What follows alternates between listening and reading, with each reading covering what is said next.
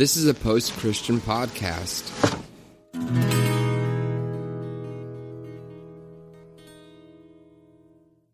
All right, we're back. So I heard you hate Christianity in and out. Right. All right, now what? Yeah, now we're back, and we were just starting a conversation, and I feel like maybe we should record it. Yeah. And, man, I don't even know how to dive into this one. So I was asking you about why you still go to church. Mm-hmm. Albeit that you go to Revolution Church, which sounds like a bunch of people who don't really know what's up, but they kind of like the idea of Christianity, so they kind of go anyway. Yeah, that's a fair assessment. I couldn't understand. I couldn't understand why, or fathom. It's not that I'm judging. It's just I can't fathom what the framework in the mind looks like for someone who grew up in Christianity and is, you call yourself an atheist, right? Mm-hmm. But is comfortable still holding on to cultural Christianity, as you called it earlier. Yeah. So you were kind of talking about that. And in response directly to that, it's not, I feel like in my mind, well, I'm confident in this. I can assert this. I am not clinging to Christianity. I'm not gripping it. That's fair. Like, you can say holding on to, that's fair enough. I still engage with it. I used to be very, very angry with it, and I feel like I've come to a healthier spot to where I can engage with it and relate with it and not be, not even agree with its terms, not vocabulary wise, but the terms of its engagement, of where it's at and things like that. I feel like, and I'm not clinging to it. It could disappear. Yeah. But even if it disappeared altogether, like, okay, do I believe in God? No. Do I think Jesus was God? Of course fucking not.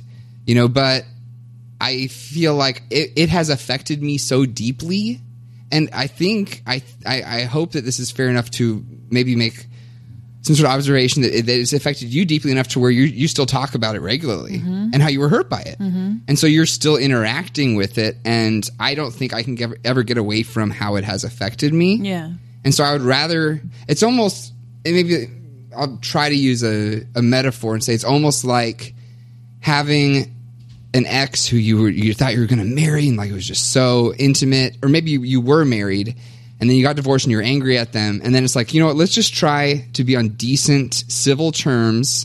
I'm going to try to process my anger and then be like, you know what, you're coming from where you're coming from, but I still want to have some sort of a relationship with you. That's how I feel. That's how I feel about it. And like I say, it could go away and I wouldn't lose any sleep over it. I could stop going to church and I wouldn't lose any sleep. I would miss the people that I see there. I would miss their perspectives, especially at Revolution, which is the most. It's such a stretch of the word church to even apply it to that group of people. Yeah. But I'm going to try to salvage from the wreckage of the relationship I have with Christianity any nugget. I have like terms like inspired or divine and things like that when you talk about the Bible, or even the what culturally has come from Christianity, what it looks like in the West and things like that. You just kind of salvage from this wreckage, like build a tiny hut out of this massive mansion that just collapsed or something like that. Not because I have to. I could go find another shelter besides this little hut, but like right now, that's an important thing to me that I want to stop being as angry at it as I was, and I want to have some sort of a civil relationship with it, I guess. So, in a way, it sounds like you're like actively still deconstructing in that probably you're trying to see what really remains. Yeah. After all of shedding everything that's absolute shit. Like maybe you're trying to see it in the way someone who wasn't raised Christian can see it, where they can see the positives of it objectively. So it sounds like you're trying to find out what's left objectively of Christianity with removing from the trauma, right? Yeah, absolutely. And I still also, I see benefit in putting in the effort to still interact with it so that I can still civilly interact with this massive portion of the population who is still entrenched in it and takes it literally and things like that. Because my parents, for example, are still very I mean, compared to where they used to be at like 5 years ago, they're much less fundamentalist, but they still are fundamentalists. Yeah.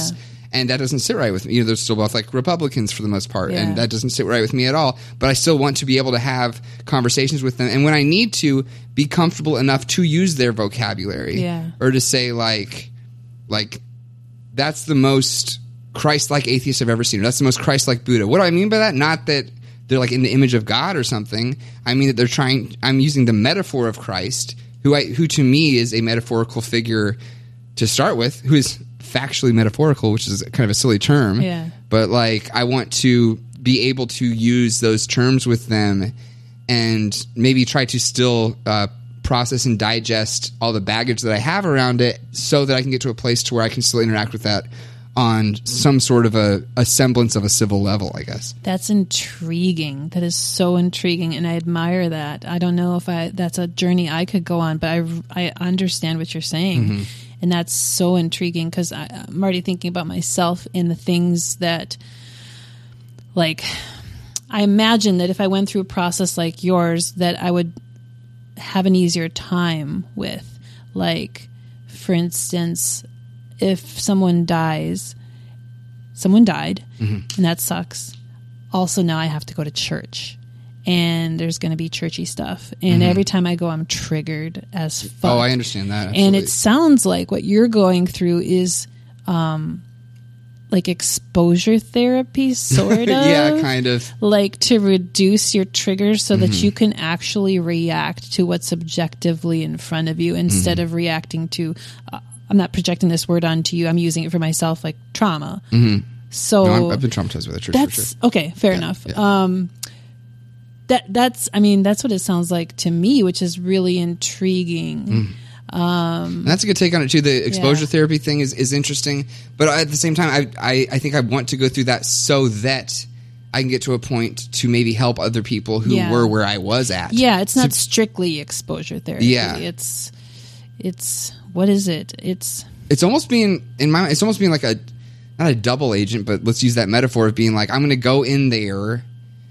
I cannot sit through a full, especially an evangelical service. Yeah. I have to walk out. I have had panic attacks, like visiting my family. Okay, yeah. And I can't sit through like hymns or like people, like we were talking about earlier. I went to a conference recently and I get triggered by words like the Holy Spirit, or even the term God, especially when spoken from a pulpit, is very triggering to me. Yeah, okay. Very triggering. All right, this is surprising to me. I kind of pinned you as like, okay, I'm chill with all of it, but you're chill with Revolution. Yes. Church. Absolutely. But because I was just kind of like wondering, like, are you going to evangelical churches and sitting with that and digesting I'd like to get to that point, but I can't right now. Yeah.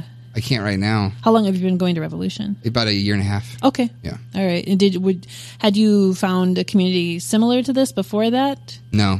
Okay. I moved to Minnesota because of Revolution to connect with Jay Baker. Oh, okay. Yeah. Mm-hmm. Okay. Where did you live before?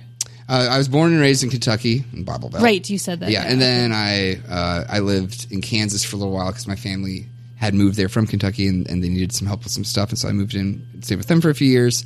And then I heard Revolution Church podcast, and it's ironic because now I'm the producer for the podcast. Oh, cool. But I heard the podcast, and I was it honestly kind of just changed my life because I at that point I was very much in the start of my deconstruction. Yeah. And I was still going to a Protestant church and things like that. I was a sound man for a Protestant church and things like that. And I heard Revolution. I heard Jay, a lot of his older talks also about him coming out as being affirming. Maybe I shouldn't use the word coming out because he didn't, he himself is a straight white man. But disclosed. Do what? He disclosed. Yeah, thank you. Yeah, thank you. Yeah, he disclosed that he was open and affirming, and he lost his. He lost all his funding, so he lost his staff and most of his congregation, and that's part of why in this current iteration we meet in a bar in like the theater in the back of Bryant Lake Bowl, which is a bowling alley / bar. Mm-hmm. And there's a lot of online listeners, and they're the only reason it stays afloat financially, and I was one of them, and I was like, I want to meet this guy and connect with him, and so that's why I moved here. But when I go there, it's almost like just like a group therapy session. Like Jake, we use the format of giving, maybe you'd call it a sermon. He calls it a talk. Sometimes uses the Bible, very selective parts. Yeah. You know, unless it's just pointedly being like, hey guys, this is bullshit. Let me show you. Does he talk every time? Sometimes I talk and sometimes Brian will talk, and it's kind of a rotating cat. Gross. Sorry. No, don't say sorry. It's just gross. It's a rotating cast. But yeah, I mean, like the ideas of like conversion, if there's any conversion going on, it's deconversion. It's like maybe we should pick this apart even more and more and distance ourselves from the toxic shit that we're all still infected by. So maybe it's almost like getting a flu shot. Like you put a little bit of the flu in you so that you can, or even maybe like tapering off a drug, maybe. You know, we're all still infected by this. And I see traces of that maybe in some, honestly, I don't speculate, but maybe in some of the things that you said, like you are still hurt by this thing. You know, and you still discuss this thing, and this is still affecting your life very much. Yeah. And the more I say things like that, it kind of makes me more appreciate your comparison of it to being like exposure therapy sort of thing. But I'm not exposing myself to things like, I'm not doing it to get comfortable. I'm doing it, I genuinely, for some reason, get a genuine satisfaction out of being around a much, much, much more healthy version of something that you could even call close to being parallel to the term church, you know, or a service or whatever. Yeah. But I don't remember the last time that anyone prayed in that context. Yeah. Or that like we never have music or anything like that. And I think during the break we were talking about how music can be a trigger, even outside of the context of religion. Yeah. And I know it's confusing. I know that I have not landed at a final spot in it. Yeah. You know, I'm been a materialist for a very long time. I would consider myself a humanist, although a lot of humanists would say, well, you can't go to church if you're a humanist. Yeah. But that's not really a church. Yeah, right. No, that's very nuanced. It's very nuanced. Yeah. What you guys are doing. Entangled, honestly. It is far from perfect. I mean, I don't think anything's perfect, but it's far from ironed out. How about that? Yeah, I mean, it's very, I won't say appealing because I don't think I want to go, but like, it's very exciting to hear how non-committed it is and that it's just kind of fluid, because that is the opposite of all Christianity that I've ever known. Yeah. And it's just I'm going to guess 93% of people who would call themselves Christians would even say that we are Christians. Yeah. You know, in that space. Like, you guys aren't freaking Christians, you know, like, and that's a term that we even use loosely. Like, I would identify most days as a Christian atheist, and the term atheist is even just because, like I said, it's a response to theism. I feel like I'm maybe an ex-theist, or I like the term non-theist, which means I just don't care if there's. I don't think it. Well, it's not that I don't care. I don't think it's important if there's a God or not. Yeah. I highly, highly doubt there is. If I had to take a guess, I'm going to say no. But I've never been directly affected by that, the idea of that thing or that proposed thing. Yeah. I've never seen that proposed thing. Yeah. Also, as far as the afterlife and shit goes, like, everyone please just stop talking about that. No one's been there. Nobody knows. Everyone's agnostic. Yeah. Thank you. And let me go ahead and say, plug. I want you to plug that in depth later, and I'm very, very sorry for saying everything's for misspeaking. Everything's agnostic. That could be your new theme song. I'll record that for you. Everything. I'm sorry for my slip of the tongue earlier. I don't fucking care. Well, yeah. Bart Campolo called us everybody's agnostic. Everybody's agnostic. Whatever. Tell him to let me on their. Is their producer's name John? Yeah. Tell him I've been chatting with him. Oh, have you? We'll talk about that later. Oh, okay. Yeah. All right. I might have to edit this out. All right. Okay. Uh-oh. My social security number is... yeah, right. Since you're editing. Mm-hmm. Yeah. We'll drop a pin on the location for this. Okay. Yeah. All right. Yes. It's confusing, and I'm not asking you to understand it, and I appreciate your... I appreciate your patience with me, because I'm obviously still working this shit out. Because I've swung very far against Christianity and been like, okay, can I still have none of my brothers are, but like my parents and my aunts and uncles are all still very, very Christian. It's like, okay, can I have a civil, like I keep using that term, but like a civil relationship with these people, and maybe even with this ideology. Well, not fundamentalism, obviously, or anything like that, but with something, like I said, with something from the wreckage, is there anything I can pull? Not because it needs to be saved. Yeah. Not because it's valuable even. There's not even any inherent value, I don't think, in it. Yeah. But I can't forget that part of my life. Yeah. You know? Yeah. I can't. If I could just have been born without any of that brainwashing that I went through, you know, that sounds great. If I hadn't wanted to get a little bit personal, if I hadn't like wanted to like fantasized about killing myself, and if I hadn't like hurt myself and stuff because I felt that I wasn't measuring up to these things that were part of this toxic air that I was breathing called church, that would be great. But like I went through that and I still have those scars. Yeah. I wish and some of them are literal scars. I'm not trying to say poor me, but you know, that's a very common thing. Yeah.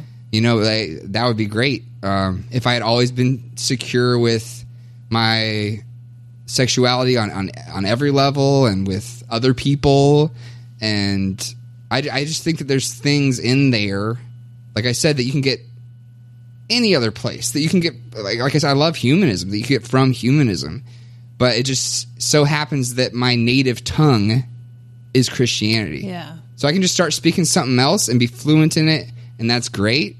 But at the end of the day, if I hear someone speaking Christianity, it may trigger me. It may be a negative response, but I'm still fluent in that. Yeah. You know? Yeah. I don't know. No, it makes sense to me. And I think that's a super healthy and valid way to approach your trauma. And it makes me think, and I don't know if that's like a super appropriate metaphor, but about the options that you have. Let's say if you were raped by your dad when you were a kid, and you grow up, he dies or whatever, and I could see that you have a couple of options, right? Like how you're going to deal with this, and all are legitimate. And I think there's the option where fuck him, fuck everything about him, like you're traumatized and whatever, but you don't owe him anything. Sure. You don't need to develop any kind of understanding of him and his choices. What he did was wrong, and that's not okay, and fuck him. Right. And you just go that direction. I think that there's another road, and I'm not trying to be binary here. I'm just saying that these are a couple of options. But there's another road where you're mad for a while and you say fuck him, and then you're like, I wonder what he went through. Yeah. Like, I wonder, what were his parents like? What was his childhood like? Did they have enough money? What was his education like? You know, what did he go through to get here? Like, why did he decide to marry my mom? What has their relationship been like? What got him here? Not to justify it, but to develop some kind of compassion, to see him as human. It doesn't necessarily mean forgiveness, but it's seeing humanity. Maybe you're trying to see the humanity in Christianity. That's a potent metaphor. Yeah. Yeah. And maybe even saying, I don't know what that fucker was thinking when we played catch, but he taught me how to play catch, and I still enjoy playing catch. You know, I don't know what sick thoughts were in his head at that time, but I got this. Or like he taught me how to drive. I don't know. Yeah. And maybe that's even. And that's the optimist in you. That's not even the optimist, but the positive thinker in you, that you don't want to just throw away all of the memories. And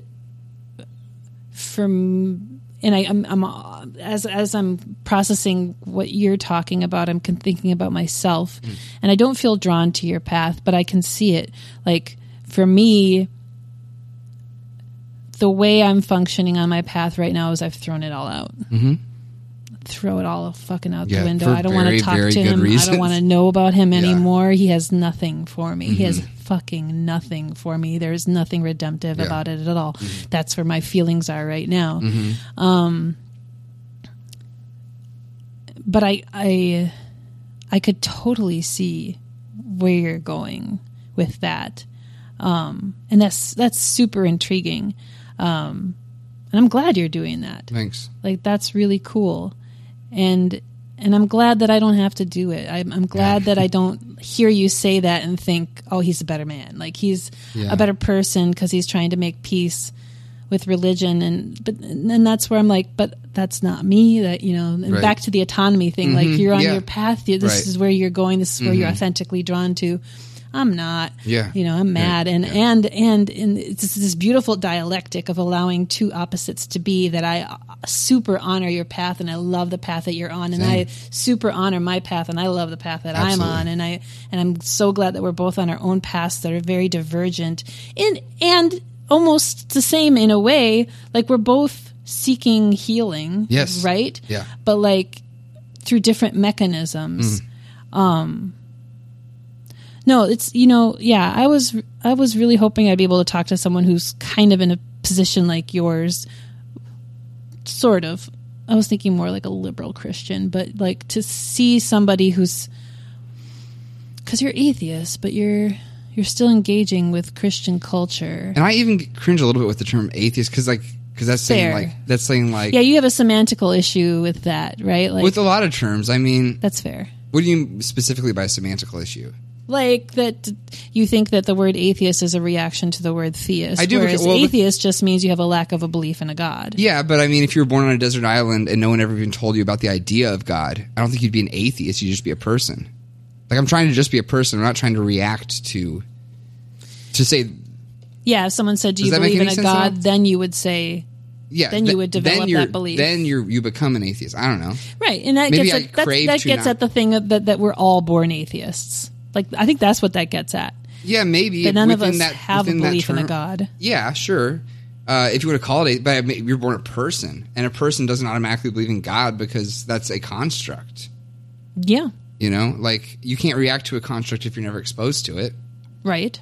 You know, so I don't think everyone's an default atheist. I guess within the Western Christianity culture, then yeah, you could say everyone's born atheist. But like, I would just rather not even touch the God question, quote unquote.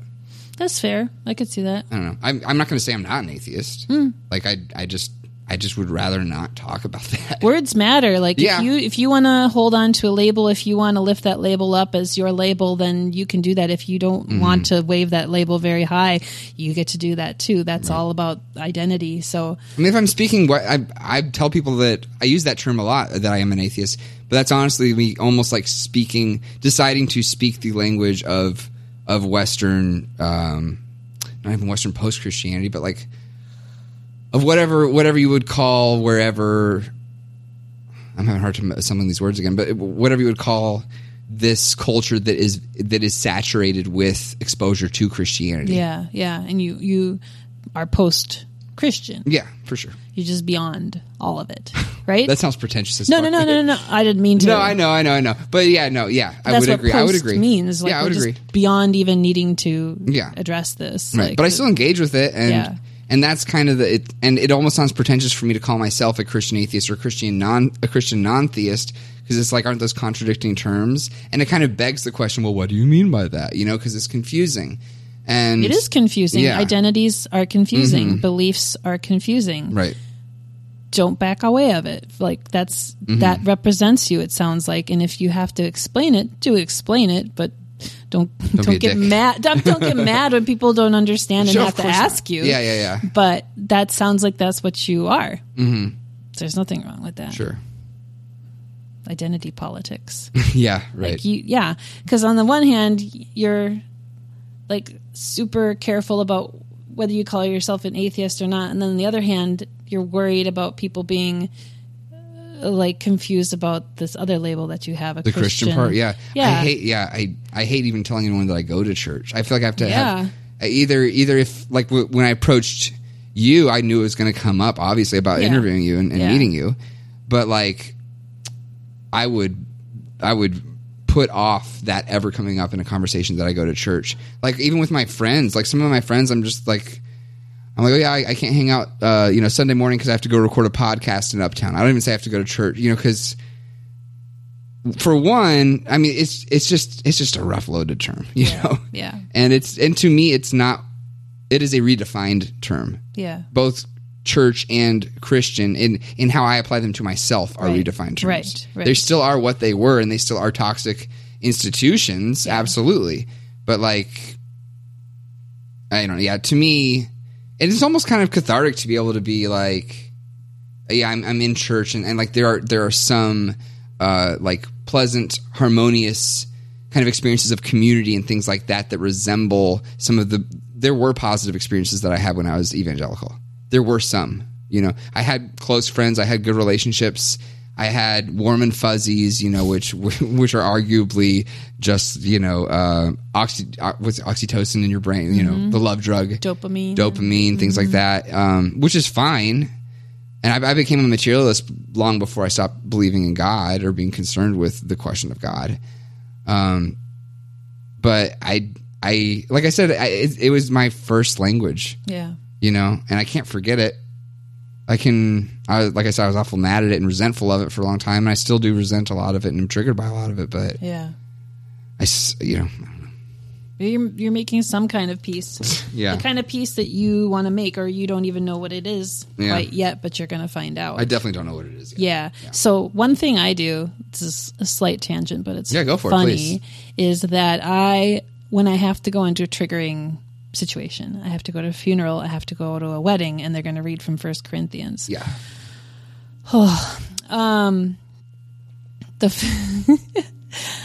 My husband and I, we bring Mike and Ike's along. Okay. And we'll eat them during whatever it is, the funeral, the wedding, the baptism. And we'll whisper blasphemous things to each other and call it atheist communion. Oh, I like that. So he'll just read my body, and if I just start like tensing up, cringing, You're strangling your water bottle for the listeners. Yeah. He'll pull out a mic and I can be like, there is no God. And I'll be like, nom, nom, nom, nom. Just like eat up the mic and I'm like, yeah. Because it's like it's a quiet rebellion. Like I will sit here and look respectful, but in the meantime, I am blaspheming onto this candy. Sure. Yeah. And that's honestly that's impressive of you, that you can be, that you care enough about maybe the people in that environment to not be just like, fuck, like screaming, fuck this is bullshit, and run out. You're trying to have some sort of a pleasant visage, and be respectful to whatever point you can. Yeah. And again, you're not responsible for these people's beliefs or for even respecting their beliefs or but you're choosing to do that, which says a lot, especially after what you've been through. It's hard. Like it's really triggering. Yeah, for sure. Especially like, there was an instance where my husband's friend's brother shot himself. He is a vet, was in Afghanistan, I believe. And he went into the VA to get some help, and they didn't check all of his firearms. They didn't fill out all the right forms. And it turned out that he had a gun in his car. In the parking lot. And so he was in the VA for a couple of days getting treatment. And then he checked himself out, and they didn't think that there was much of a concern for suicide at the time. He went straight to his car and shot himself. Oh my God. In the VA lot. And that's horrible enough.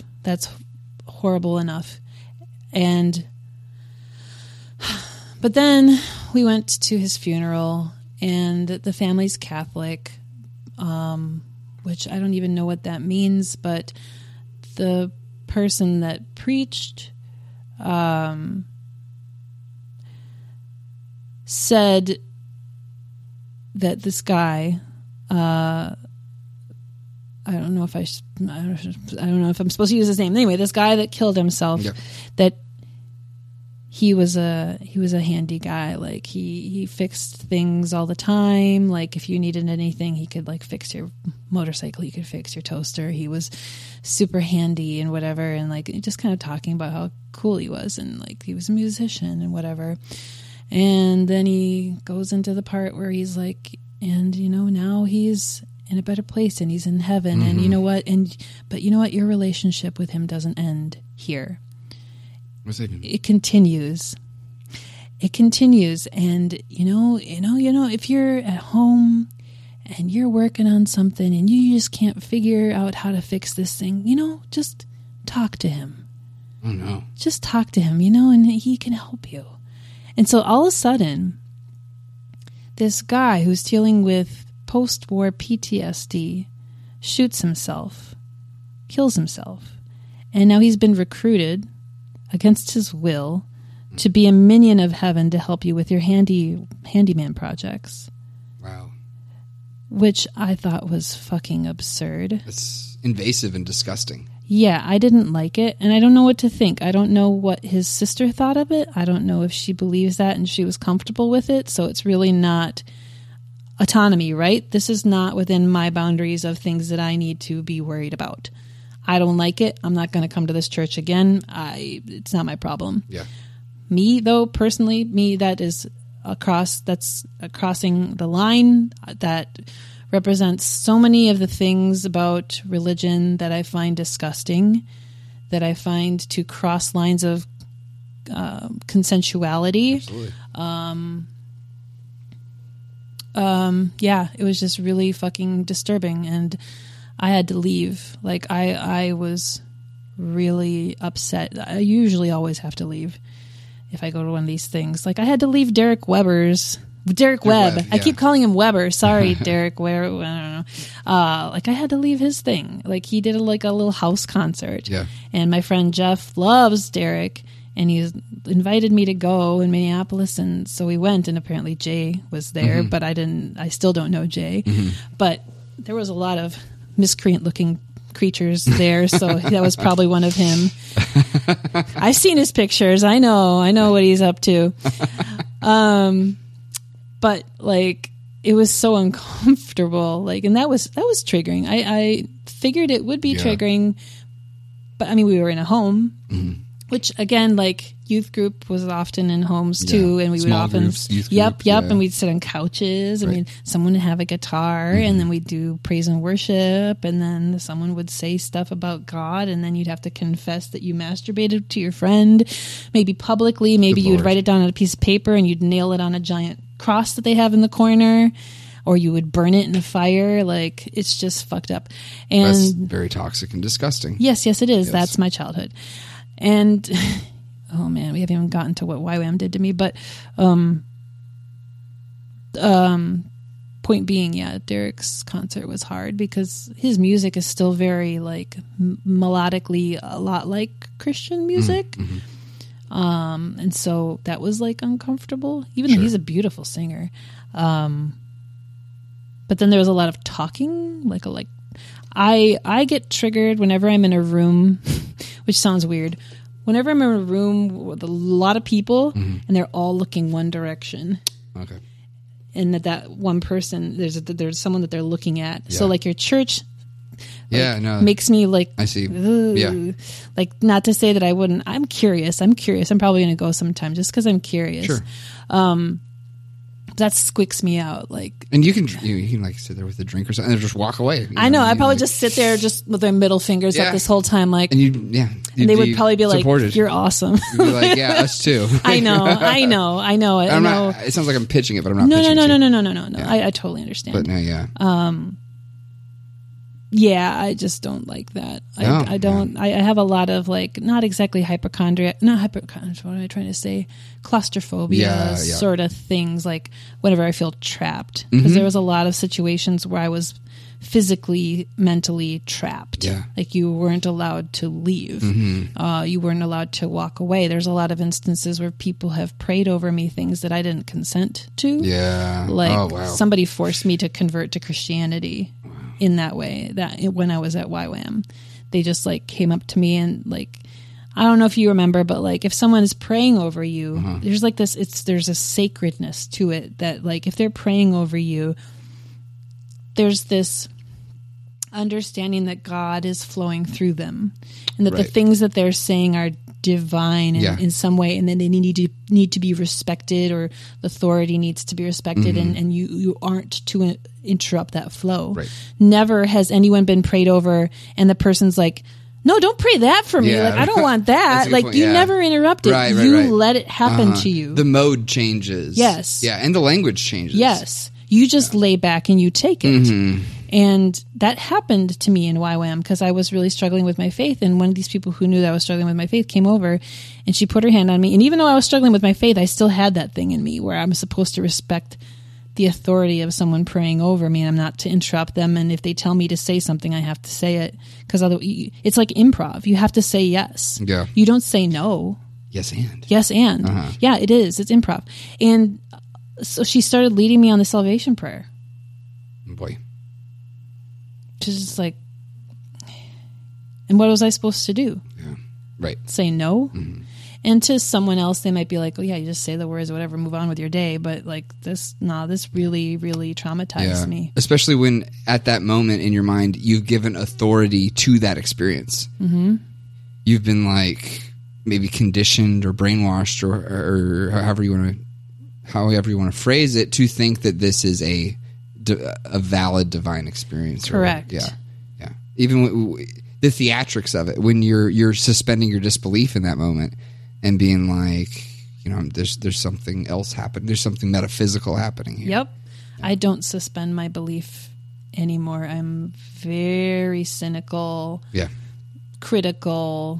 Not like overly cynical, but just like I ask questions now. I don't just take what's given to me, and obviously that's why autonomy comes up a lot for me in all the discussions that I'm having, because so much of my life I felt gaslit or like that I didn't have an autonomy, that didn't have a voice, and that I needed to conform. So obviously that's why like being on shows like this or being on the podcast is therapy. Yeah. To say what I think and to exercise that autonomy, to verbalize the abuse that I suffered because I didn't do it at the time. Yeah.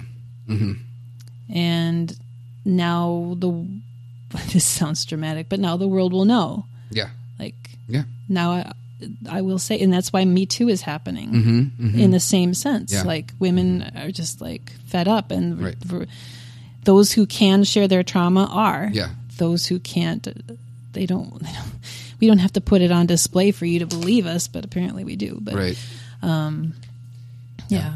Movements, I think, very important movements like that are so important because I'll try to use a very parallel metaphor because, again, I don't think that I should assume anything around shit that I don't like. I can't speak to Me Too except for as a white male, which I am, but I can speak maybe more so to this context of saying like, in an ideal world, we don't. There's no Pride Month. There's no Gay Pride Parade because in an ideal world that doesn't need to be highlighted and pointed out. In an ideal world, you don't need months recognizing minorities because it doesn't need to be called out because it's not reacting to an injustice that has happened. You know what I mean? Yeah. And at the same time, it's like if someone's like, I wish I had a better example than this, but like the all lives matter thing. It's like, yeah, no shit, all lives matter, but that's not where the spotlight needs to be right now. And that's a fucking hateful reaction to something that needs to be highlighted right now. You know? It's like, in an ideal world, you don't even need the term LGBTQIA+ because it's just people. It's just people. Yeah. But like right now we need that because it needs to be highlighted. It needs to have a spotlight shown on it. Yeah. You know, and it's so ideally we don't need any of these constructs or reactions to injustices, but that needs to be pointed out right now. Yeah, and that ideal will never become real. Sure, of course not. We're humans, so there is no thing. The shit's broken. Yeah. It's burning. Yeah. Yeah, you know, man, that was a lot. I don't know what I was going to say, but that's true. I don't say that to devalidate anything, to take away the power of anything. No, yeah. No, I understand what you're saying. Yeah, the whole like, the whole like when you talk about Me Too and women's experiences and the reactions are not all men, like, it's like, honey, that's not what we were saying. We were, right. That's not the point of Me Too. It's not every single man is a rapist. Right. Like, of course. I understand it. It's like a defense mechanism. Because, yeah, this is where it gets really complicated. Mm-hmm. Like how to get men who, I'm going on another tangent now, but how to get men who want to be allies to be allies. Yeah. There's a lot of men who want to be allies and then they do it wrong and then they get yelled at and then they say, well, I guess I can't do anything right. And then they stop. Yeah. And I find that really interesting. Mm-hmm. Can you be more specific? Can you talk to those men who want to be allies and then stop because they did something wrong? Is it just like listen? Is it shut up and listen? Is that what it is? I don't like saying that because it's really, I mean, the crux of it is yes, shut up and listen, but that's not helpful. I get to choose how I want to come at this, right? How I want to talk to men about this. The way that other women are talking to men by saying shut up and listen or whatever else they say is valid in what they're doing.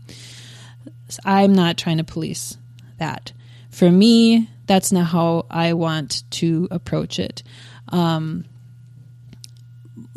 me,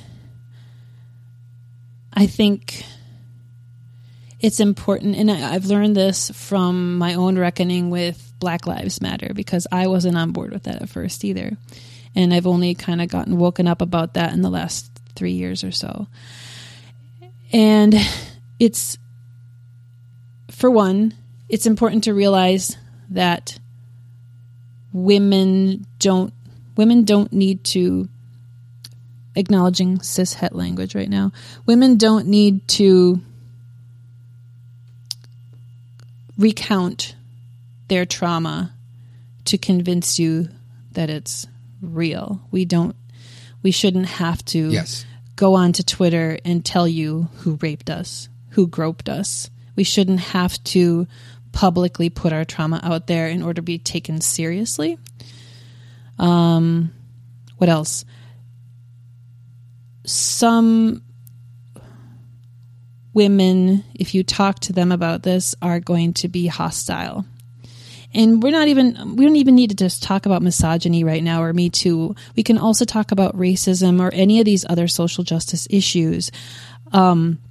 Whoever you're talking to might engage with you like I am. Mm-hmm. I'm pretty measured. I'm pretty rational. Doesn't mean I don't have trauma. This is just how I can and choose to engage on this topic.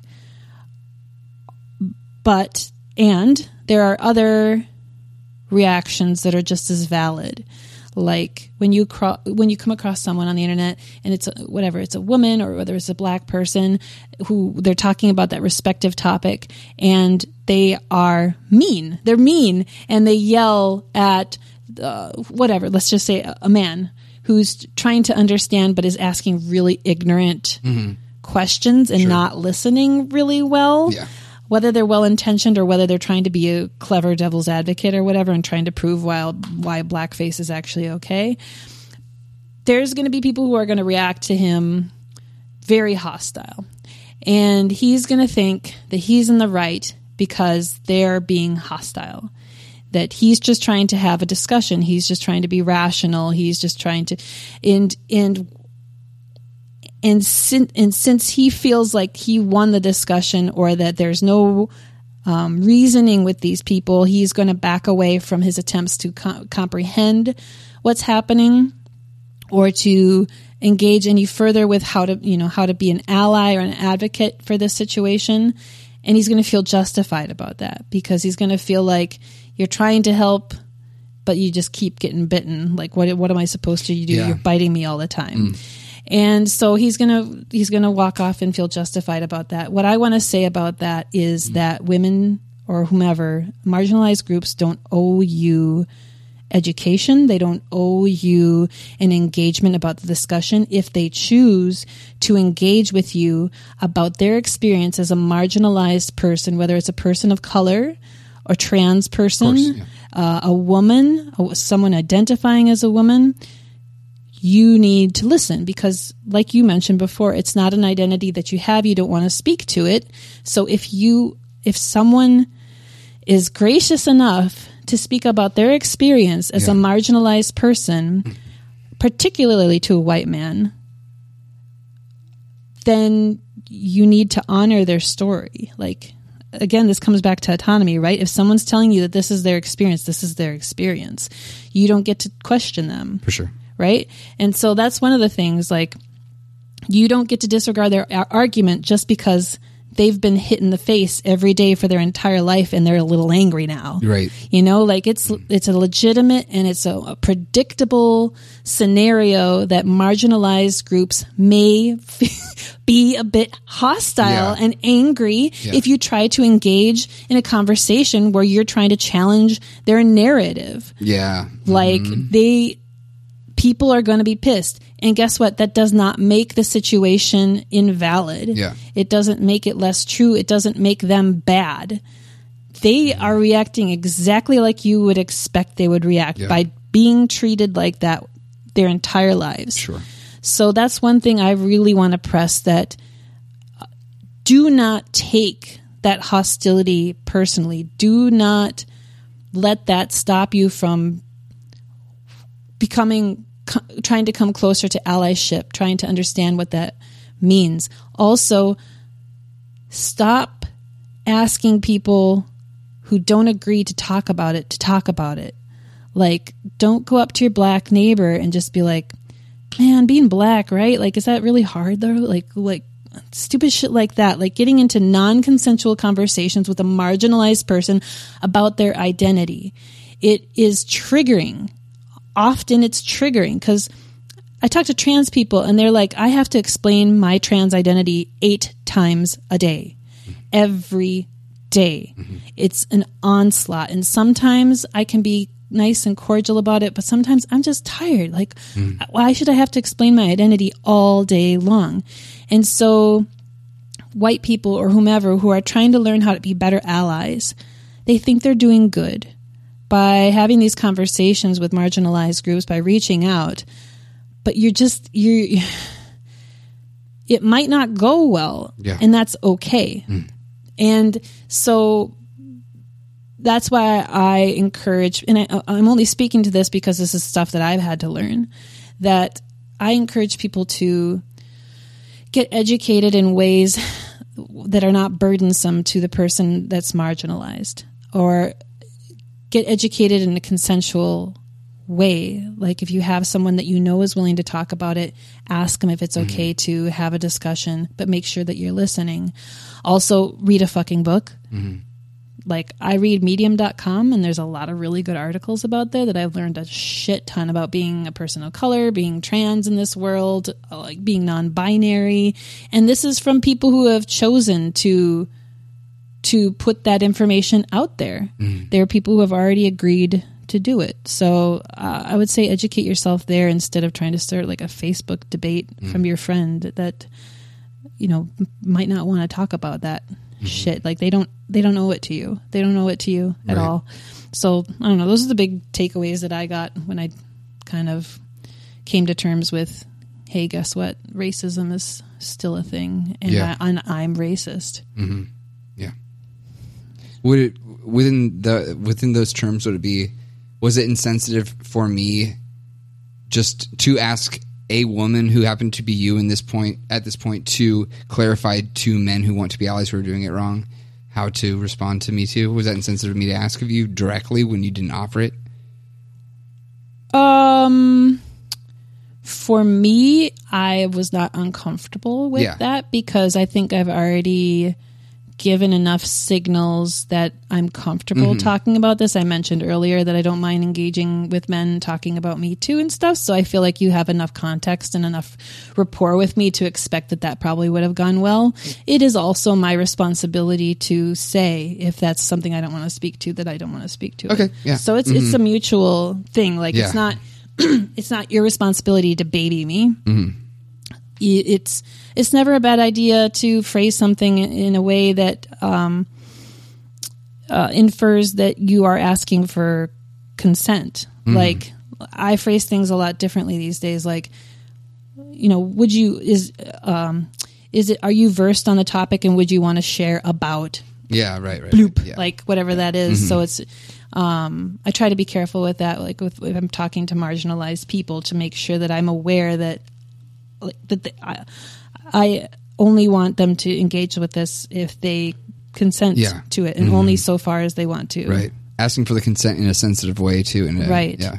And if they don't want to talk about it, like, it's scary. It's scary to talk to a white man about misogyny and about Me Too and about rape culture, because you don't know, like, up to what point do they still have internalized misogyny? Like, at what point, you know, are we going to hit the wall and, you know, you're going to say something shitty and be like, okay, well, that was what the point was. Okay.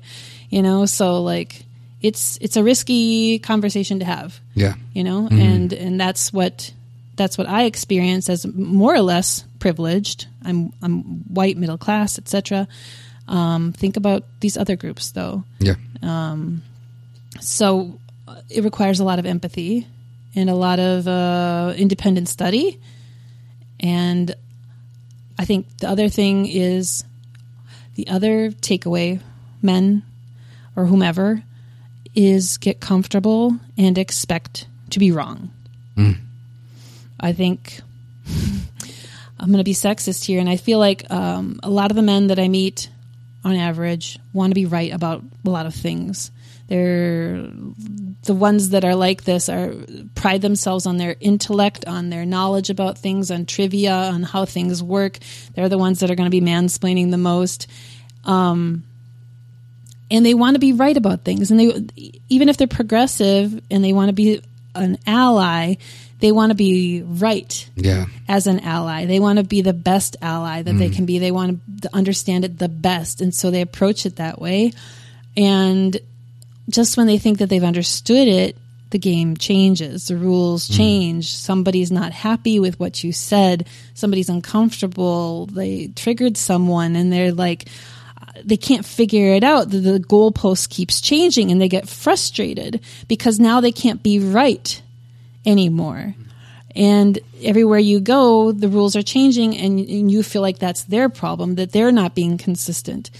But it's you. Like, you need to be comfortable with being wrong and accepting the varying experiences and identities of everyone. Like, there's no group that is homogenous. You need to get comfortable with accepting opposite things. You need to get comfortable with being wrong, being told that you're wrong, being corrected. On average, I think men may struggle with being corrected. I think it's reinforced in you when you're growing up that you need to be right. You need to be strong. You need to be alpha. So I think that's going to be a real challenge for maybe some men to get comfortable with that, to be told that you're wrong and then to admit that and then grow into your new knowledge. And knowing that even that is not the ultimate knowledge. There's still varying experiences out there and you need to encompass them all, in so much as you can. You need to honor the experiences of others around here. You have a lot to learn being a privileged white man in this country. You don't have the advantage. I have an advantage of being a woman, that I can transpose my experience of experiencing misogyny and the dynamics that I have there onto the experiences that maybe people of color have. Not to the same extent. It's not the same. But it helps me empathize.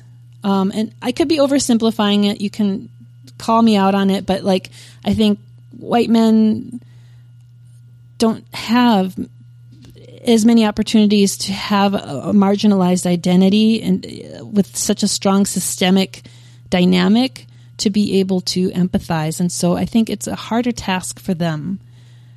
I'm just pulling this out of my ass, so I could be wrong. But like, I have to imagine it might be a harder task for them to empathize and to relate to these groups. I don't know. I'm not jealous of the situation, of the position you guys are in. It's a tough one. Yeah. I mean, I think that you're fully right in everything that you've said. And I think equating anything or even asking anyone who is any sort of minority to equate anything is kind of unfair. Yeah. If you want to equate, then go for it. But I'm not even going to, I don't think I have a place. I'm at the top of, apart from having some, like, maybe I'm a little bit effeminate and maybe that's a slight bias that I would get, but like, so the fuck what? You know what I mean? Like, I'm pretty much on the top of the hierarchy, yeah. Patriarchy, yeah, for sure. Totally. Yeah. No, absolutely. So I want to try to absorb everything that you're saying and not be like, no, I get it, or like, yeah. And just because I'm saying it doesn't mean I'm right either. No, yeah. That's the other thing. Yeah, I'm trying to absorb it. Yeah. No, legit. Yeah. Most of this I'm just realizing as I'm speaking it out loud, so I haven't really thought about it. But it seems right to me. Sounds right to me too. Right? Mm-hmm. We should write it down. Make it a book. Yeah. Make a transcript of the. I mean, luckily this is being recorded, so you could. Yes. Oh, maybe I should interview on Your Atheist Pastor. That would be good. Because Luke, he's taking a break this summer. And he's letting other people take over his show. Ooh. So he's giving me an episode. Ooh, really? And I was trying to like decide who I wanted to interview with, but we've got like a good chemistry. Yeah, so I think so. This could be interesting. We could have more to talk about. I could interview on Your Atheist Pastor. Yeah. That'd be great. Yeah.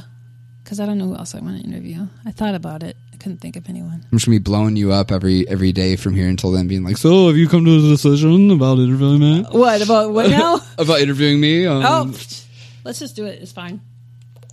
I mean, we definitely we're almost at 3 hours right now. Do you know that? We need to continue this conversation on or off air. I think honestly though, we should probably come to a conclusion. Yeah, because you got like 3 episodes in there? 2 probably. Yeah, you don't want to release. I have released a 3-hour episode once. Have you? Yeah, with a non-binary couple who was just informing the shit out of everyone. Yeah, at Sacred Collective. Interesting. It was really good. I would love to listen to that. Yeah, it was a good one. Non-binary is something that I don't know a ton about. Mm-hmm. It was and it's like you were saying earlier. They chose to be informative. Right. They chose to take that burden on themselves because they were at a point in their lives where they're comfortable enough and not going to be, not going to be hurting themselves in any way. They're comfortable enough mentally, and they were willing to inform people about. I have to imagine it was probably still taxing. Like I can't imagine it was not taxing. I'm sure it was. Yeah. But it's just like they probably had the emotional currency, the resources, currency. Yeah, to spend on it. Because, like, this is taxing to educate. I'm okay with it, like, because at the same time, like, I'm going to be worn out afterwards. But also, like, I like having these conversations. So there's this other part of me that's going to be, like, super high. So, it's complicated. But, we all have to set our own boundaries. And it sounds Absolutely. Like they were very comfortable sharing. Yeah. I'll have to go and check that out. Yeah. I have a lot to learn about that. Yeah. Mm-hmm. And I want to just vocalize genuine appreciation for anyone from any group who's willing to humbly and non-aggressively and patiently vocalize things like lessons like that need to be learned. Yeah. And even if, and sometimes this is interesting too.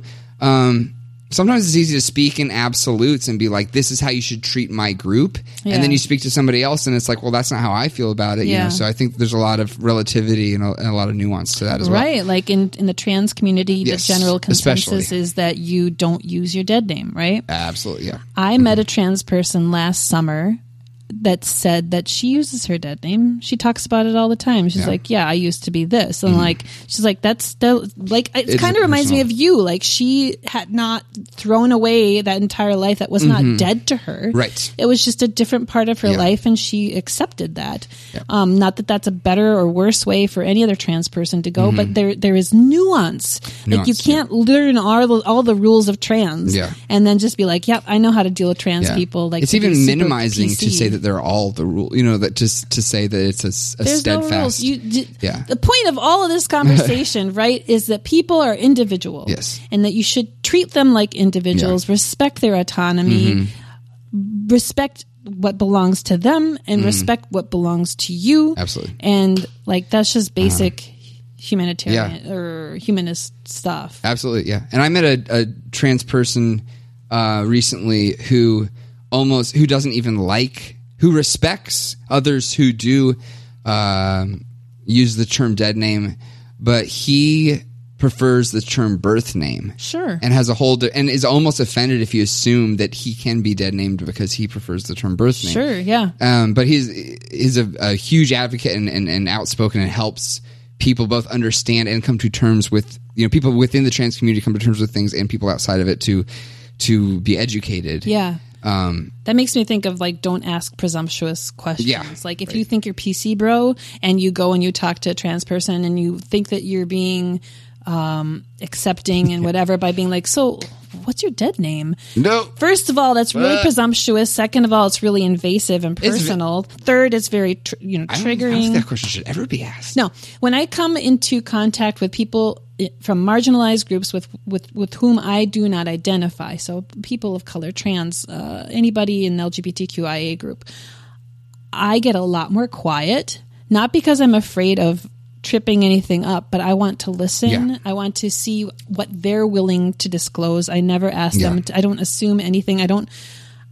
As much as I'm curious, because I'm so curious about the different manifestations of people, unless they're offering information, it is none of my goddamn business.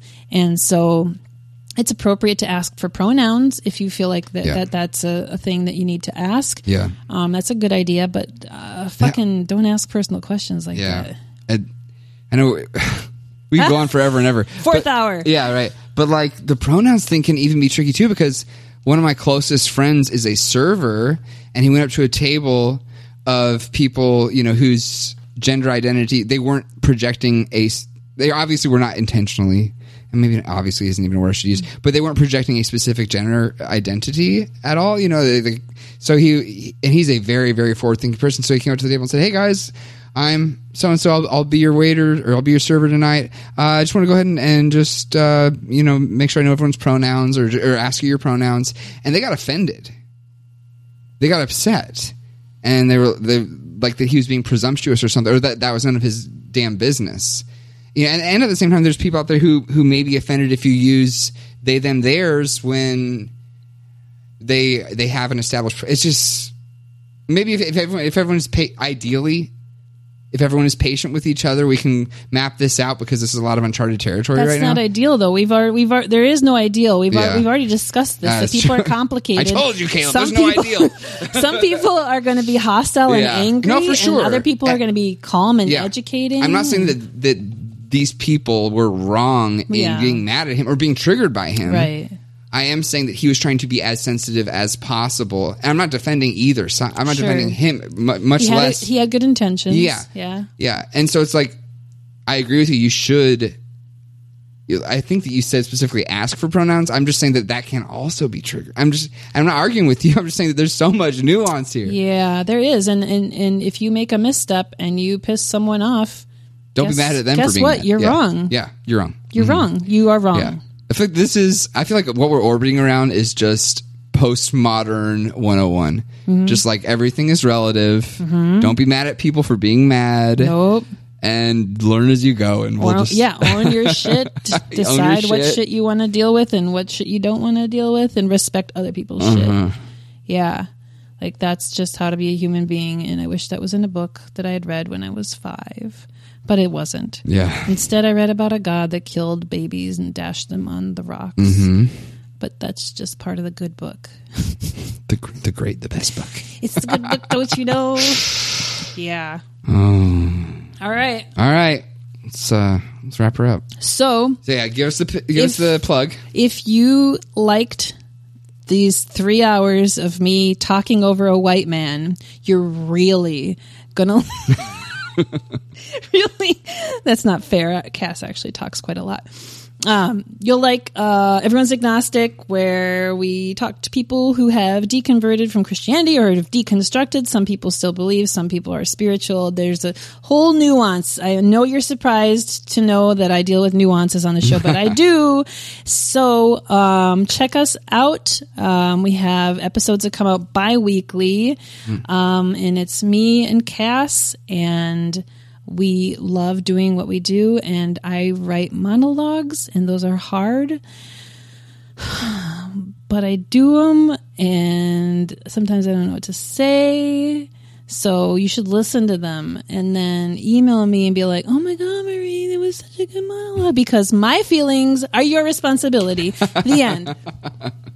Awesome. What days do they drop by weekly? Oh, they drop midnight on Sundays. Okay. So the beginning of Mondays, that midnight. Okay. Yeah. Excellent. And you're on any podcast We're app? on all podcast platforms. And we are on Facebook, Instagram, and Twitter. Can you drop some handles in there? They're all Everyone's Agnostic. Everyone's Agnostic. Yeah. And like we've interviewed a lot of really cool people in the community. If you guys know Dr. Daryl Ray, he wrote The God Virus. He wrote Sex and God. He's the president of Recovering from Religion. He also founded Secular Therapy Project. I had a really good interview with him. It was great because I was on his show 3 times. He also did the podcast Secular Sexuality, which was a huge launch point for me for kind of healing through my shit. Wow. And he made me poly, basically, because he's poly.